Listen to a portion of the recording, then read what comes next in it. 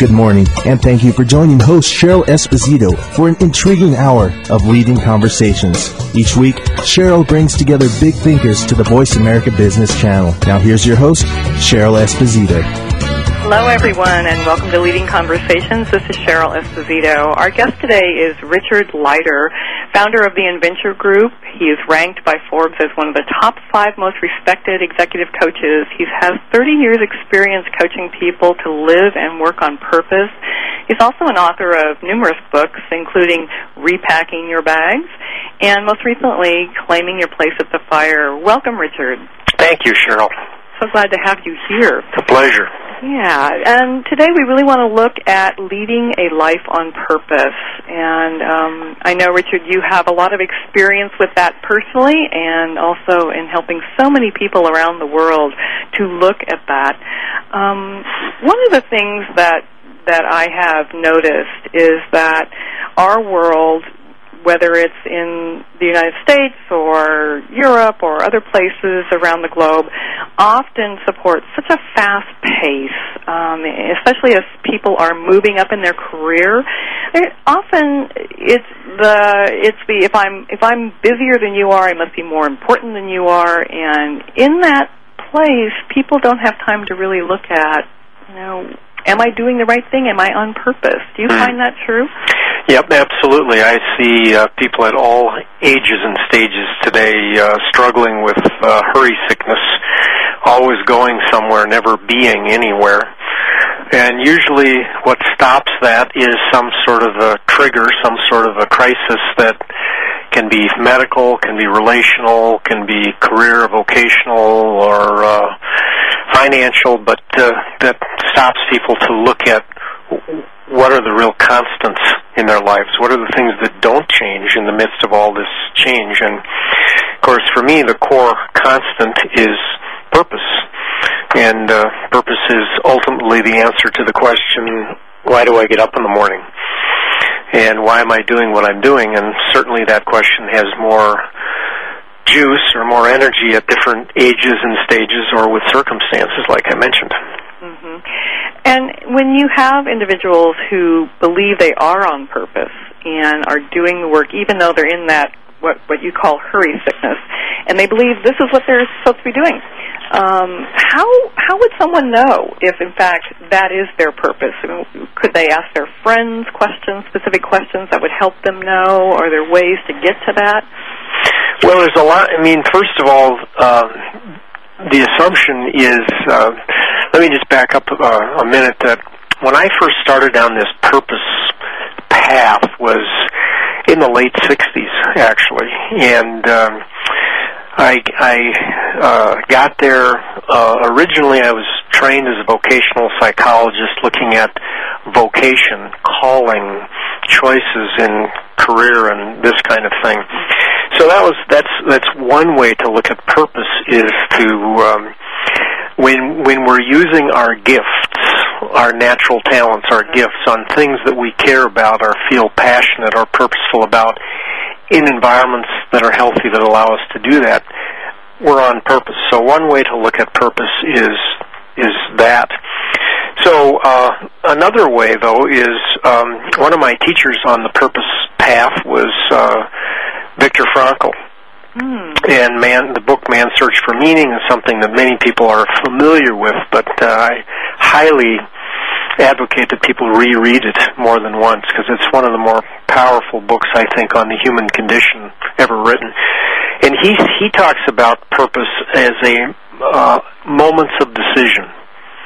And even in a concentration camp, and Frankl was, for listeners who don't know, was in a Nazi concentration camp. He was at the very height of his professional life, was taken, his family was exterminated. He survived, but he talked about in Man's Search for Meaning, what he learned from that. And purpose is a moment-to-moment choice that we make on how we're going to show up in the world and what's important to us. And if it's all about us and our own self-absorption, our own even survival in a concentration camp, we're way less effective in surviving or in living than if we have a balance of self and others.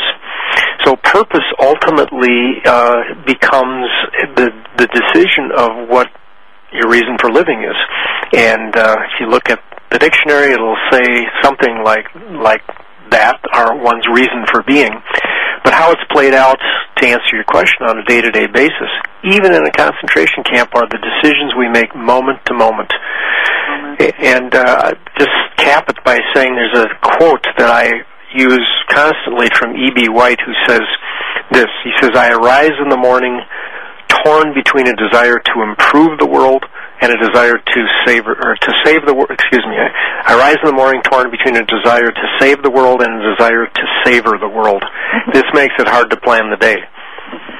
So for people on purpose, there's always this tension between saving and savoring the world. And we always have choices in situations, whether it's going to be about us or about them, or about just enjoying, and which is fine, and but also one without the other really does not make a full life. So the idea is to actually do both. Yes. It's something that is a high contribution to the world we live in, right, and others, and also enjoy the ride. Huh? Exactly, and make choices out of conscious awareness. So the first question I ask is for people to name their purpose and write it down and test it out for a week minimally, and ask themselves at the beginning of a day, what would make it an on-purpose day? What behaviors or practices or choices? And at the end of the day, before they turn out the light, look back over the day and say, was this an on-purpose day, and what made it so? And so there need to be real practices, but the starting point is awareness and in terms of naming our purpose. Mm-hmm. It seems to be almost an epidemic these days. I can't tell you the number of people who say, if I knew my purpose, I would do it. There seems to be a lot of people who are in the search mode. Mm-hmm. And I know a lot of my clients and other people that I know in the business world are at about mid-30s, 40s. They start saying, is this all there is? Right. And as I look around and listen, the number of people in this mode is huge. Is that happening more today than it used to? Well, everybody's an experiment of one when it comes to purpose. So it's hard to make broad generalizations, but if I were to make a broad generalization, I would say that we're becoming in this country, it's already happened in Europe, it's happening in Asia, but we're becoming a gerontocracy. In this state I live in, Minnesota, in 10 years there will be more people over the age of 65 than there are kids in school. And so you start to look at, one person turning 50 every 8 seconds and all these statistics, and you say, well, aging has got something to do with this. As we look into vital aging in the second half of our lives, when does that happen? Well, research-wise, it happens at age 50, but it really happens earlier for most or many people, where they start to look at what really matters in life, what really brings them fulfillment. And so I think in certain ways the reason we're hearing it more is because of the speed of life, as we talked earlier, and secondly, just plain aging. So I sum it up by saying for vital aging, there needs to be three things, and I call them the 3 M's: money, medicine, and meaning. And oftentimes we spent the first half of life looking at the money, and the medicine is code for health, not just medicine per se, but to put it into the 3 M's category. I spoke at 3M Company the other day, and they thought I'd made it up just for them, but I said, no, I actually wrote it in a book. It's not about you. So the money and medicine thing, without meaning, portends a life with less vitality and less happiness. So how do you go about getting that meaning? Does it mean service in the world? Does it mean I have to run out and volunteer? Well, it means that you need to hit the pause button, go inside, and really look at what matters and what makes a difference in people's life. So all this research these days on positive psychology and the positive psychology movement, it's all about this because people are now asking the question. It takes me back to the earlier question around what if I think I am on purpose? And does it happen that people are going along and they believe they're contributing at a high level, and then somebody looks at them and says, no, you're out of your mind. You know, what you're doing is not healthy in your life. What you're doing is chasing the dollar, and they may say, well, my purpose is to provide for my family. I mean, is that okay? Sure. I mean, I think it comes in various shapes and forms. Basically, in The Power of Purpose, which was kind of the seminal book I wrote on this topic. Purpose for me is, the way I define it, is using your gifts in service of something beyond yourself. So it's really not just throwing money at something, or it's not even volunteering for something where you're not engaged. If you dig a little bit deeper, they talk about, or I talk about, kind of the three levels of happiness. And there's pleasure, engagement, and meaning. And the meaning level is what we're talking about, the purpose level. We all do things for pleasure. We drink a cup of coffee for pleasure, or have a glass of wine for pleasure, or do certain activities for pleasure, and it's over when it's over. Right. And then you have to buy it again or do it again to get that pleasure. Then there's engagement. That's really using your gifts on things that, you know, where you really feel, the psychologist Csikszentmihalyi talks about flow. But it's where there's a real engagement, where you lose yourself in something, you're using your gifts on something you care about. And so we do things where we feel engaged, and it may or may not be beyond yourself. It may or may not be serving the world in certain ways. And then there's the third level, the meaning level, and that's where you really are using your gifts in service of something beyond yourself, and there's a deep, long-lasting sense of fulfillment in that transcends both engagement and pleasure. And I think humans want all three. It's like E.B. White said, saving and savoring the world. We want pleasure, we want engagement, and we want meaning. But as we get older, and our bodies don't often do exactly the same things, the pleasures, the engagements, there is still meaning available to us, but that demands a new level of inquiry, a new level of conversation, and I call that new level claiming your place at the fire. That's my latest book on how do you find this kind of fulfillment in the second half of your life. Right. And I'm curious about the concept of claiming your place at the fire. Could you talk a little bit about what the fire represents? Yeah, well, for thousands and thousands of years, we've, in times of transition and times of stress, we've sat around fires with elders throughout our evolutionary history.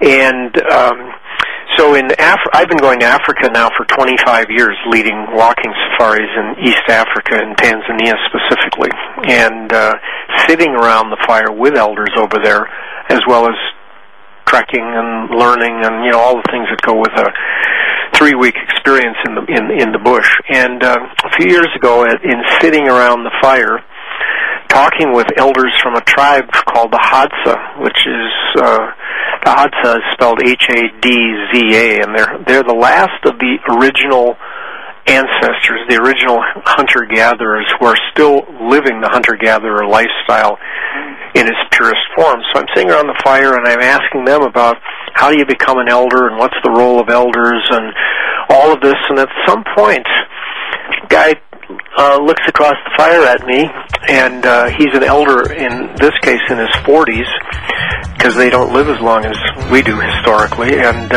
he says, "So Richard, who are you? Who's your tribe?" And then we started to look beyond that at this whole notion of, just final comment here, is noticing that the wisest of the elders were sitting the closest to the fire. And from there I went off into the... Let's talk more about this right after the break. All right.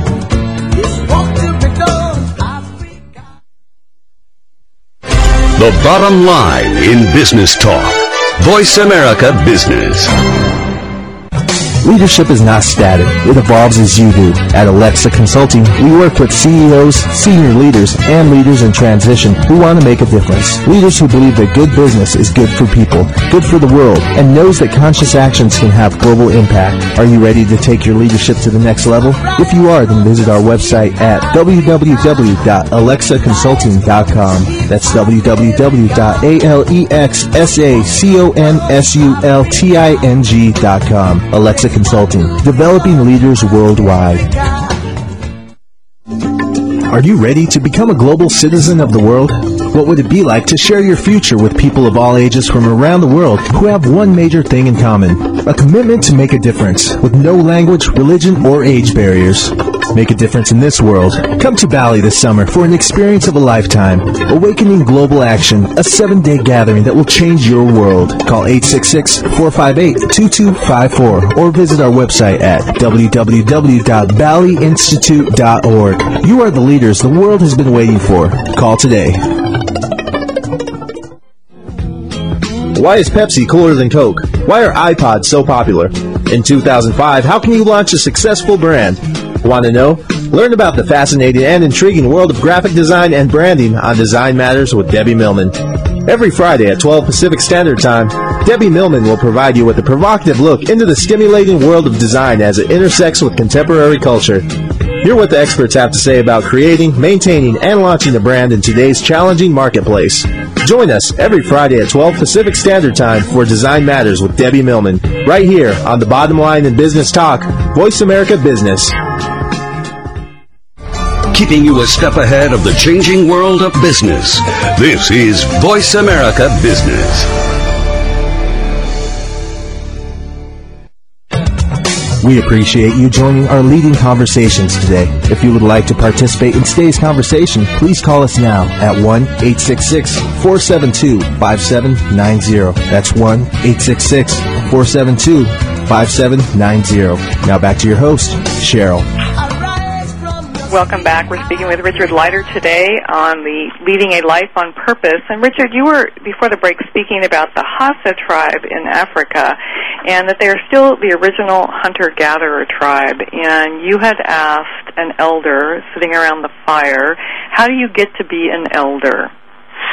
And he was perplexed that I would even be asking that question because it's just such a natural, they live in an intergenerational world where people of all ages are blended together, and so he was wondering why I was asking, and when I explained that we had the role of elders in our society had been kind of dismissed or marginalized in certain ways for a whole variety of reasons, he just looked at me and said, well, how could you have lost this? How could you have let go of this? This is so critical to society. And I started to observe in further conversation that as he talked about the role of elders, etc., that the elders there, who were the wisest, not the oldest, but the wisest, sat the closest to the fire, had the largest voice, and there wasn't any manual for that. It just happened. So I thought, well, how do we claim our places at the fire, our voices in the second half of life, in our villages, so to speak? And that night late, I sat by myself around the fire as everyone else had gone to bed, and I thought about the 4 flames of vital aging. This kind of came to me as there was about 4 flames left in the fire, and that became the book, Claiming Your Place at the Fire, and the 4 flames of vital aging was the model that I now teach in programs. So it's interesting, Cheryl, the Hadza are... National Geographic has a project going now called the Genographic Project. So if you go online to National Geographic and you go to Genographic, you'll see they're doing this DNA testing with blood sampling all over the world on every continent. And what they're finding is that the DNA pathways all lead back to the Hadza, to East Africa. Really? So many people are, under consideration about where did we come from and who are our ancestors. And so as you look at the history geographically and climate-wise and everything like this, and you look at how the world used to be connected, and you say, well, how did they get from East Africa out, and all of a sudden you see these pathways online. Well, I've been sitting around the fire with these people for the last dozen years, listening to and learning from them about life, and I found that now them to be, I always felt connected, because the theme of my trips are called Back to the Rhythm. And I named them Back to the Rhythm years and years ago, because I was thinking back to the environment, back to the natural. Well, over the years I've realized it's back to our ancestral rhythm too, to learning what it means to be elders and what it means to be a totally sharing society, and on and on. So it's a very, very big deal right now, this IBM and a lot of people pouring money into this research on this DNA testing to see, well, where did we come from? Interesting. Yeah. Well, it's interesting to me you say that the eldership there is not about an age. Right. That it's about wisdom. Right. And two things come to mind. One is, how do you know if somebody's wise? How do you give me a good advice? It's interesting. They follow people who have capacity and understanding and compassion. There is no hierarchy. It's a leaderless culture, actually, to begin with. It's a very interesting laboratory because they don't have leaders. Hunters and gatherers are fluid. They're more in motion all the time. They've never known famine in their entire oral history. Really? Whereas the other tribes around them, who are, we'll call them newer tribes, are pastoralists, agriculturalists. Well, they're prone to disease. They're prone to the vagaries of climate, etc., where the hunters and gatherers follow where there's resource. Berries, tubers, food. So these agricultural and pastoralists come running to the people they look down their nose at during the rest of the time. During times of major issue or challenge like that, they come to them because they've never known famine. Right. So they live that way, and they also are total sharing culture. Back to your hurry sickness and getting mine and all of that. Well, if one person doesn't eat, no one eats. If one person eats, everybody eats. It's totally a sharing culture. And, I know at one point I gave this elder a knife. I've been carrying this knife with me the whole trip, and his knife was kind of like a grapefruit knife. It had been sharpened so many times it looked like it was not useful any longer, and so I gave him my new buck knife, which was strong, new, sharp knife, and he immediately turned around and gave it to the young guy right behind him. And I said to him, his name is Maroba, I said, Maroba, wait, that knife is for you. And he looked at me like, with a look of complete amazement. He said, in our culture, to have two of anything would be the ultimate moral travesty. And I said, yeah, but why didn't you give him the older knife and you keep the younger one? He said, that'd be the second moral travesty. So he turned around. I said, okay, I get it. What sharing is all about, is it? So he knew he would be taken care of. He didn't have to worry about that, and so the sharing is so evident there that it shocks Americans and Europeans and others when I take them over there, how much pure compassion there can be in a culture without being trained to be compassionate. One of the elements of our culture in the United States or in the Western world is all about learning, and so I'm wondering, what is the best way to learn from them? Well, we can't all go over there. There aren't that many of them left, and it's not a tourist trade type of thing, and we've been earning the right to, I don't know what the best way is, other than I've tried to write about it in my books and others who've done that, but, this is the same group that was in the movie The Gods Must Be Crazy, yes, which kind of made fun of them in certain ways, and other ways showed their plight in the world, but, so, I don't know the answer to that other than, we have compassionate souls and people in our culture. We call them elders that we can learn from, and so, I think everyone needs a sounding board, a kitchen cabinet, their own circle around the fire type of thing, and on that circle around the fire, there ought to be at least one wise elder. So I'd ask your listeners, who's their wise elder? Who's the person that they could turn to and observe that maybe has some of these same characteristics of purpose and compassion? We call it these days generativity, who are gen elders, who are generative elders, who are stewarding the world for the future, and not just for their own self-interest or even their own family's self-interest, but it's a larger look at the world than that. Well, it sounds like the Hausa tribe really helped you create your deep connection to the African continent. Yep. I know that you lead expeditions there on pretty much a yearly basis. Is that Yep. right? I've led them once a year now for 25. This is my 25th year. And I got there originally through Outward Bound. I was on the board of trustees of Outward Bound, and I went on a fundraising trip over there and climbed Kilimanjaro, which I've done many times since. And really, my company is called the Inventure Group. Yeah.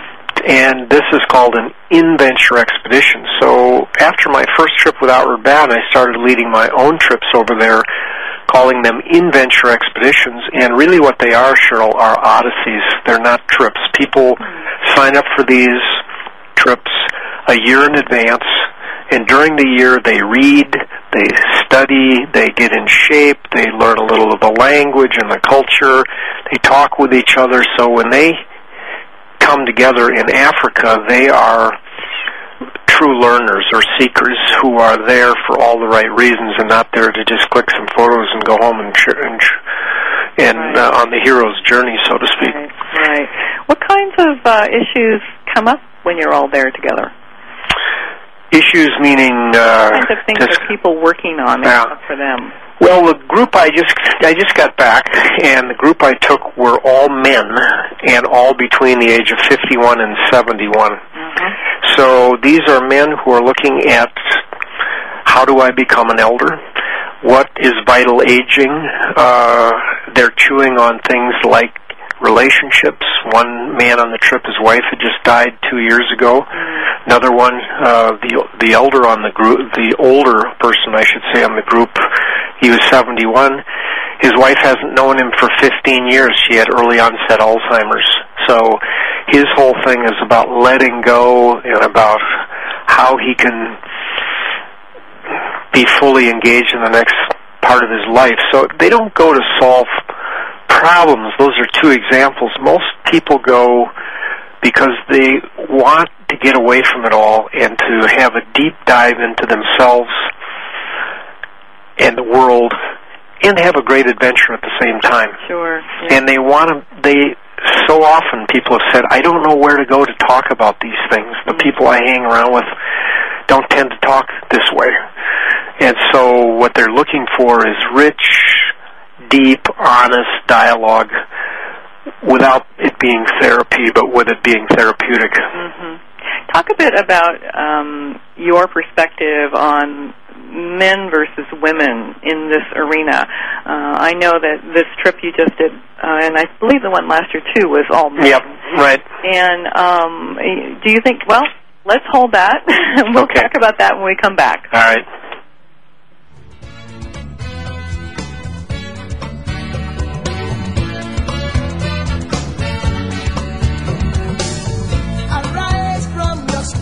Africa, rise from your sleep, America.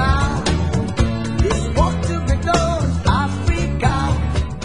401s, stock, mortgage, retirement, wealth. We cover it all. Voice America Business. Does your business have what it needs to compete in today's marketplace? Does your company's image set you apart from your competitors? Whether you are looking for a new brand identity or product strategy, host Robert Hale will help you create new market strategies that will grow revenues and profits. Whether your company has $1 million or $100 million in sales, Building Successful Marketing Strategies airs live on the Voice America Business Channel every Friday afternoon at 1 p.m. Pacific Standard Time, 3 Eastern.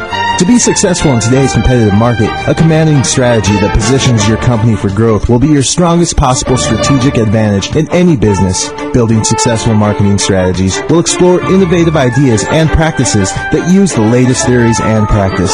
Join host Robert Hale every Friday afternoon at 1 p.m. Pacific Time, 3 Eastern, for Building Successful Marketing Strategies and begin building brand and market share.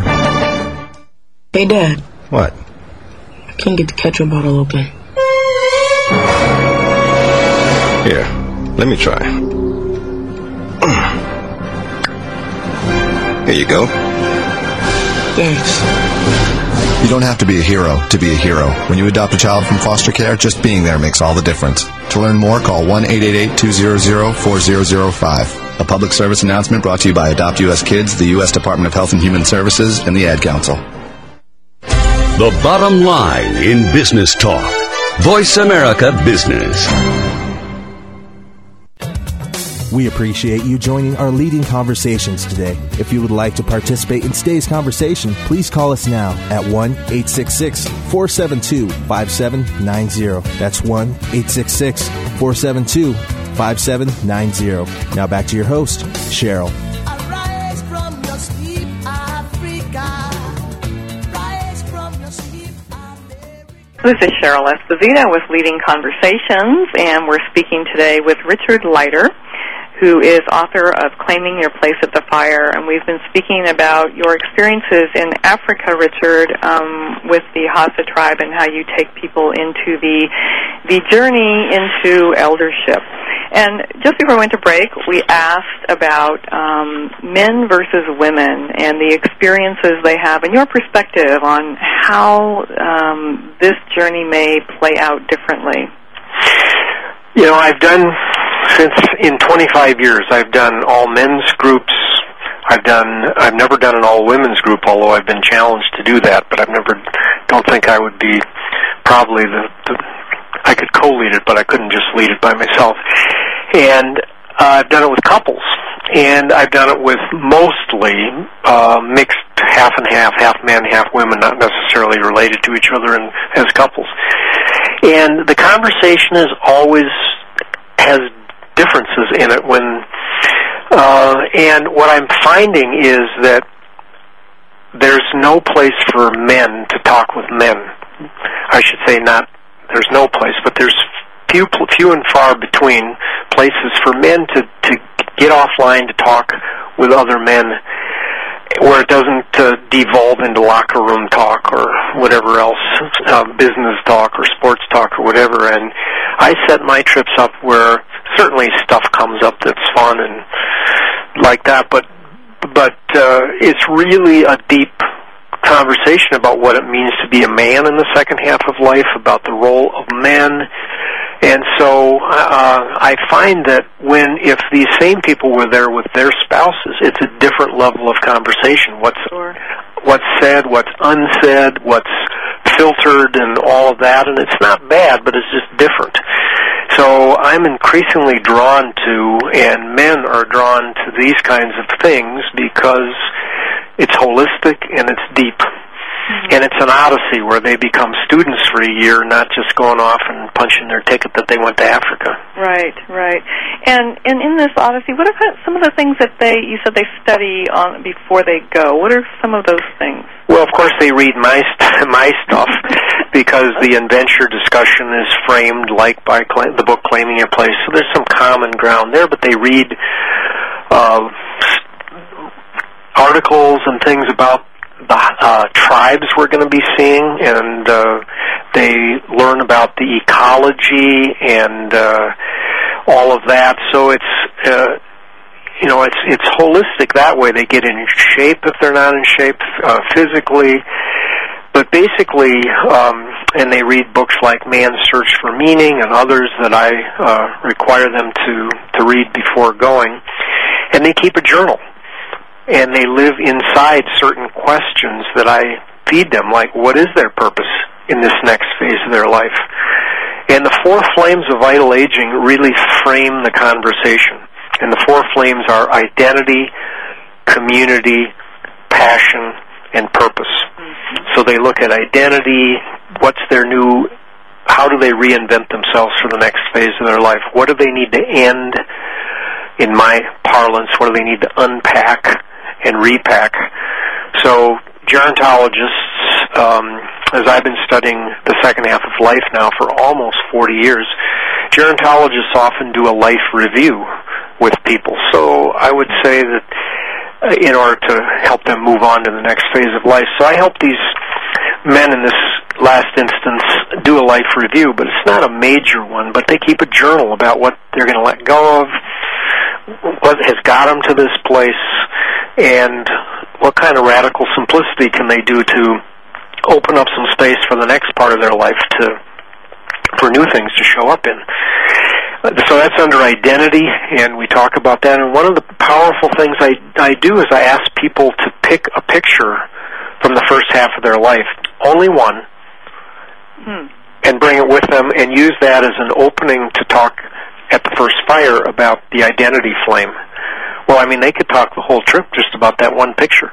Is it a picture of themselves? Yeah. Ah, okay. And I don't tell them which picture to bring or what era or anything. I just say pick one picture of yourself in the first half of life. And oftentimes, most often, people will picture a really young one that has some symbolism that all of a sudden just gets them off to the races with looking at who they've become and what they want next. And then under community, there's the whole thing about mentoring and about friendships. There's a whole deep dive into how so many of these successful people have an abundance of acquaintances and a poverty of friendships.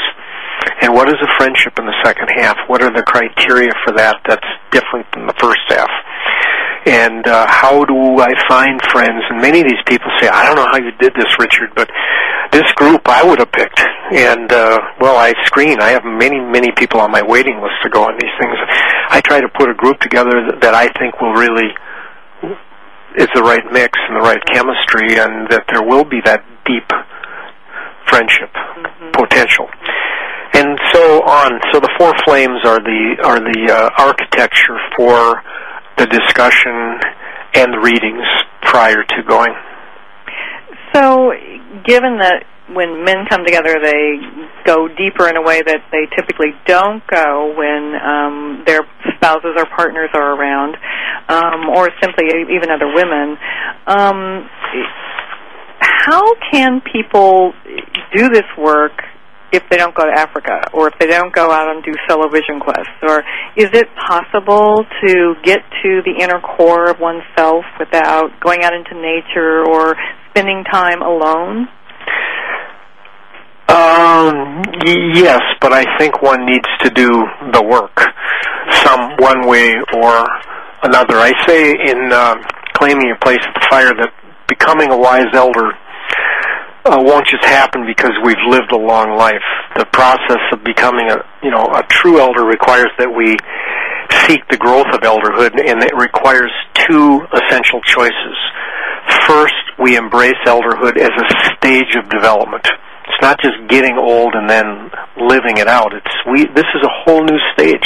In the early 1900s, the average life expectancy in this country was 47. Now it's 80, and we've been given these bonus decades here, and so embracing elderhood as a stage of development, and secondly, doing the personal work necessary to growing whole. And so becoming an elder involves growing whole in the second half of life, not old per se. So they can do that work, that personal work, in a whole variety of ways, from therapy to coaching to, I've developed something here at the University of Minnesota, a partnership where I'm a senior fellow at the University of Minnesota's Center for Spirituality and Healing. And that center, where I'm a senior fellow, I developed a one-day program called Working on Purpose, which is where they can go to, anybody can go to this, these one-day programs and initiate this work, and then decide what they want to do with it. They can form their own circle to do it in. They can hire a coach. And in November, I trained 40 people to teach this one-day program across the country. So it's out there in different places, and will be even more extensive in the future. So there's simple things like that. There's things like reading a book and having a fireside chat with your with others, and of course then there's the things like going to Africa, which are. So I think there's a lot of different ways to get on it, but I think the two essentials, Cheryl, are embracing elderhood as a stage of development and doing the work necessary embracing the work necessary to growing whole. So what can we do with younger people who view this stage of life as so far away? And are there things that we can be cultivating in them that yes. will lead them to a place that is not such a, for lack of a better term, the midlife crisis, what's it all about kind of process? It's so interesting. I'm teaching this program, this Working on Purpose program at Omega in June, Omega Institute in Rhinebeck, New York in June. And I've been getting emails and calls from people who say, I've got my mother or father going to this, but I'm 32. I want to go to this too. I need this. Can I come? And in a perfect world in the future, perfect meaning in a world that I created, that it would be intergenerational. Yeah. And we'd be there together looking at this from a variety of angles. And I'm looking at that right now because I want to live in an intergenerational world, not a segmented world. And but I think where the real entry point is for young people is that to this day we're still doing a lousy job with what I would call vocational coaching. Mm-hmm. And helping them discern their calling. They're still getting out of college and university and other trade schools, etc., with good educations, but not knowing who they are. Yes. As in terms of natural gifts and passions and purpose and things like this, and they're struggling. So I think we need to do a better job of that. So the entree point for a lot of people is career counselors, or I wrote the book Whistle While You Work, Heeding Your Life's Calling. Those kinds of things. We developed a tool here called calling cards. We can hardly keep it in stock. It goes out so fast. That helps young people discern their gifts and what they care about in quick order rather than going through some psychological assessments or things like that. So there are ways to do it, but I don't think, if I had $1 for every person over every parent or grandparent who said, God, I've got a kid struggling, what have you got for them? It's just legendary out there. It excuse me, it seems like if we follow the money in our economy, there's this belief that in order to do what you want, in order to really work on purpose or to contribute to the world, it's not something you can make money at. It's an interesting, I think it's a fallacy, but it exists, and there's a lot of societal pressure around that. Yep. And our colleges and our universities, let's face it, they teach people to go to work. Yep. They teach people how to work mostly in the corporate world. And that's largely driven by economics. What is it that we can actually do to make a change there? I totally agree with you. That's the case. I think it is a falsehood. But we see so many people who've gotten sick in the middle of their lives because they're doing something that doesn't fit who they are. They did it because they had to make a living, or their parents wouldn't support them being an artist in college, and even though the arts was their trajectory or the environment or something like this. So I think what we have to do is get this kind of tool and thinking into our curriculums really early in life. All right. We'll be right back with Richard Leider.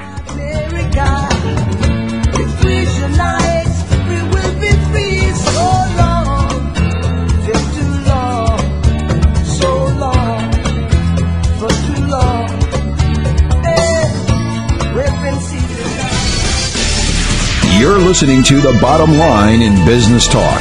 Voice America Business. Leadership is not static. It evolves as you do. At Alexa Consulting, we work with CEOs, senior leaders, and leaders in transition who want to make a difference. Leaders who believe that good business is good for people, good for the world, and knows that conscious actions can have global impact. Are you ready to take your leadership to the next level? If you are, then visit our website at www.alexaconsulting.com. That's www.alexaconsulting.com. Alexa Consulting, developing leaders worldwide. Have you ever had a bad day and wish someone could come along and change it at the flip of a switch? Do you dream of living the life of wealth, great relationships, and the perfect job, but don't know where to start? Then tune into The Winner's Attitude with corporate trainers, motivators, authors, and hosts Jeff and Val G. No difficult strategies or complicated keys. Jeff and Val present a powerful and effective technology to switch your operating system to create the most amazing life. It has been said that winners have simply formed the habit of doing amazing things. Winners know how to activate that switch, and so can you. The Winner's Attitude with Jeff and Val G. Broadcast each Friday at 8 a.m. Pacific, 11 a.m. Eastern on the Voice America Business Channel. The Winner's Attitude. Switch me on.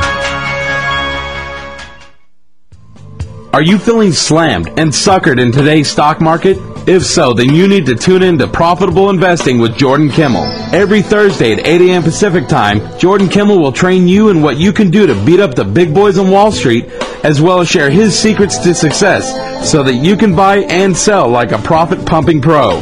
Grab the bull market by the horns and listen to Profitable Investing with Jordan Kimmel every Thursday at 8 a.m. Pacific Time, right here on the Bottom Line in Business Talk, Voice America Business.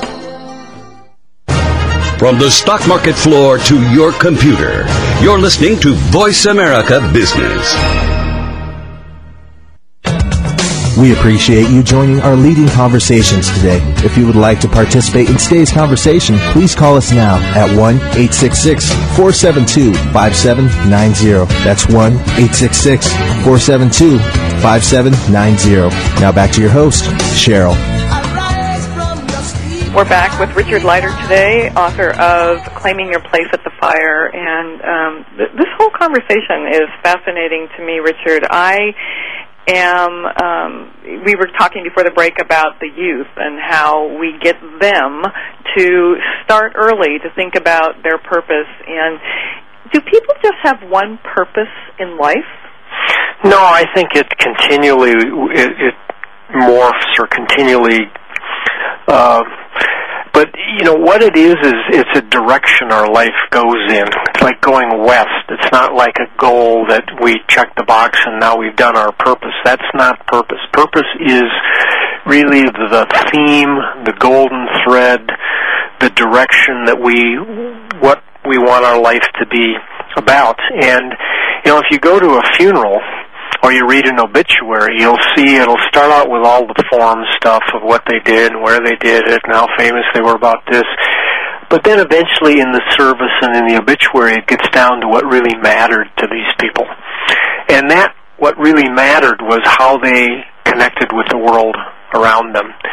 And in my interviews with elders, which I've been doing every few years as I write, and I go out and interview people and ask them if they could live their lives over again, there's always three themes.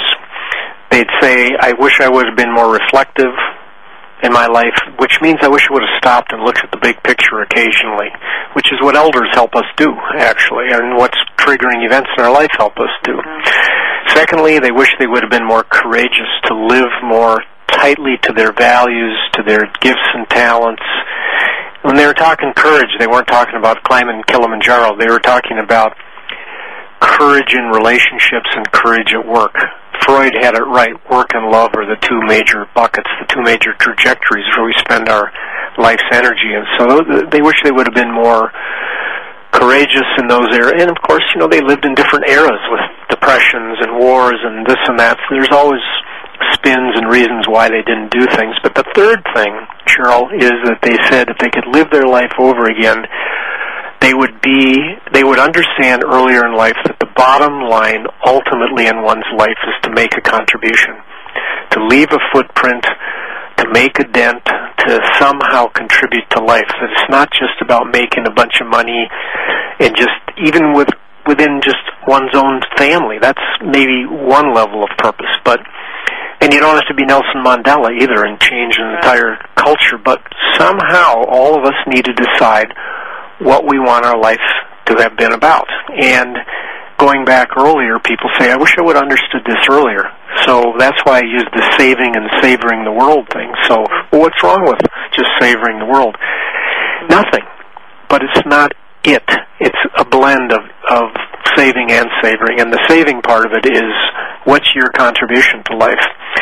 So along the way, our contribution to life gets defined and redefined in different ways, but it's really those moment-to-moment decisions about how we're going to show up in people's lives, and not the big things, not the big buildings we've built for others or big dollar contributions. Ultimately, though, it's really where I've impacted another person's life. That's where I feel most fulfilled, and that's what gets into the funeral, so to speak. Wow. I can see how the concept of saving and savoring the world could really help young people understand how they can look at their life. Yeah. You know, and so it's not just about what is my job and career going to be about, but where do I want to be and how do I want to enjoy my days. Yes. Yeah. And, you know, in other cultures, like the Maasai culture is one I've spent a lot of time in Africa. It's an obvious one. There, Cheryl, there are rituals. You get to certain stages of life and you leave warriorhood and you go through a ritual. Your mother actually shaves your head, talking about men in this instance, but women also have rituals, where you become a junior elder and eventually a senior elder. Well, what kind of rituals do we have along the way that help people discern that you no longer have to be a warrior? You can now, you're now anointed, not anointed, but you're now expected to be playing in a different way, and that those elders are expected to give back to the community. They're expected to do certain things. In our culture, they evaporate. Yes. They're expected to go to Phoenix and escape. Well, that whole notion of aging and retirement is gone. Retirement is a tired word in our culture. It needs to end, and a whole new language needs to come forward. What language should we replace it with? Well, you know, I just met with the head gerontologist for AARP and some others, and they're struggling. You know, they took retirement. It's no longer American Associations of Retired Persons. They took retirement out. They scrapped it. It's just now AARP and AARP Magazine, et cetera, because even retirees hate the word retirement. Right. So I don't, you know, have a new word, but the term that I use is new elders. New elders, yeah. And I found the baby boomers were okay as long as the word new was in there, because they weren't going to be elders in the way their fathers and mothers were. This is a new elderhood. And so I think that's, you know, I'm working on new maps, new models, new language for vital aging. That's my work now. That's great. You have said in the past that there's a role for courage to play in helping us create a vision for humanity. Could you talk a little bit about that? Well, I think it's what I'm talking about right now, and that is that the courage to step into your voice, claim your place at the fire, to be a steward for what you think is a good world and a just world is the role of elders, and always has been throughout history. Elders meaning new elders. And so I think there needs to be a training and a new language, as we're just talking about, for what this stage of life can be, not only for the vitality of the people in it, but for the society and for the planet we live in. The world's not going to work if these elders don't step forward courageously. And so that's our job as we move forward. That's the way I see it. What our role is, what can we do? And, you know, the concept of legacy is another thing you talk a lot about. And the word sometimes scares people because it feels so big. Yeah. In our culture, we've tied the concept of legacy to leaving some monument or leaving some grand amount of financial resources or something like that. And so how can, you know, somebody like you and me or some of our listeners, you know, what can they do if they don't have all that money? Well, I like the concept, although I don't like the term so much, of an ethical will.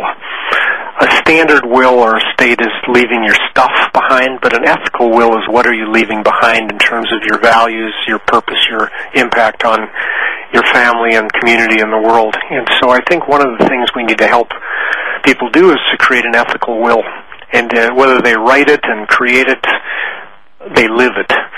So I think that's not so hard. That's not such a concept. What do you really believe, and how have you lived it, and how are you living it?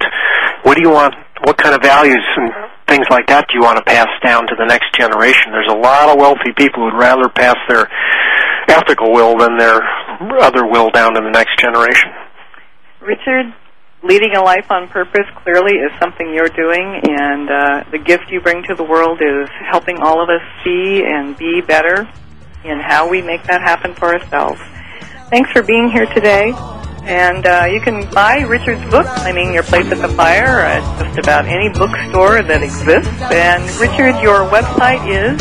www.inventuregroup.com. Inventuregroup.com. You can learn a whole lot more about. And we have a store there that has books in it too. So, and we send them out signed when they order through the store. So. Okay. Sounds like a great gift. Yeah. Richard, thanks so much for being here. Cheryl, it was great. Thanks a lot.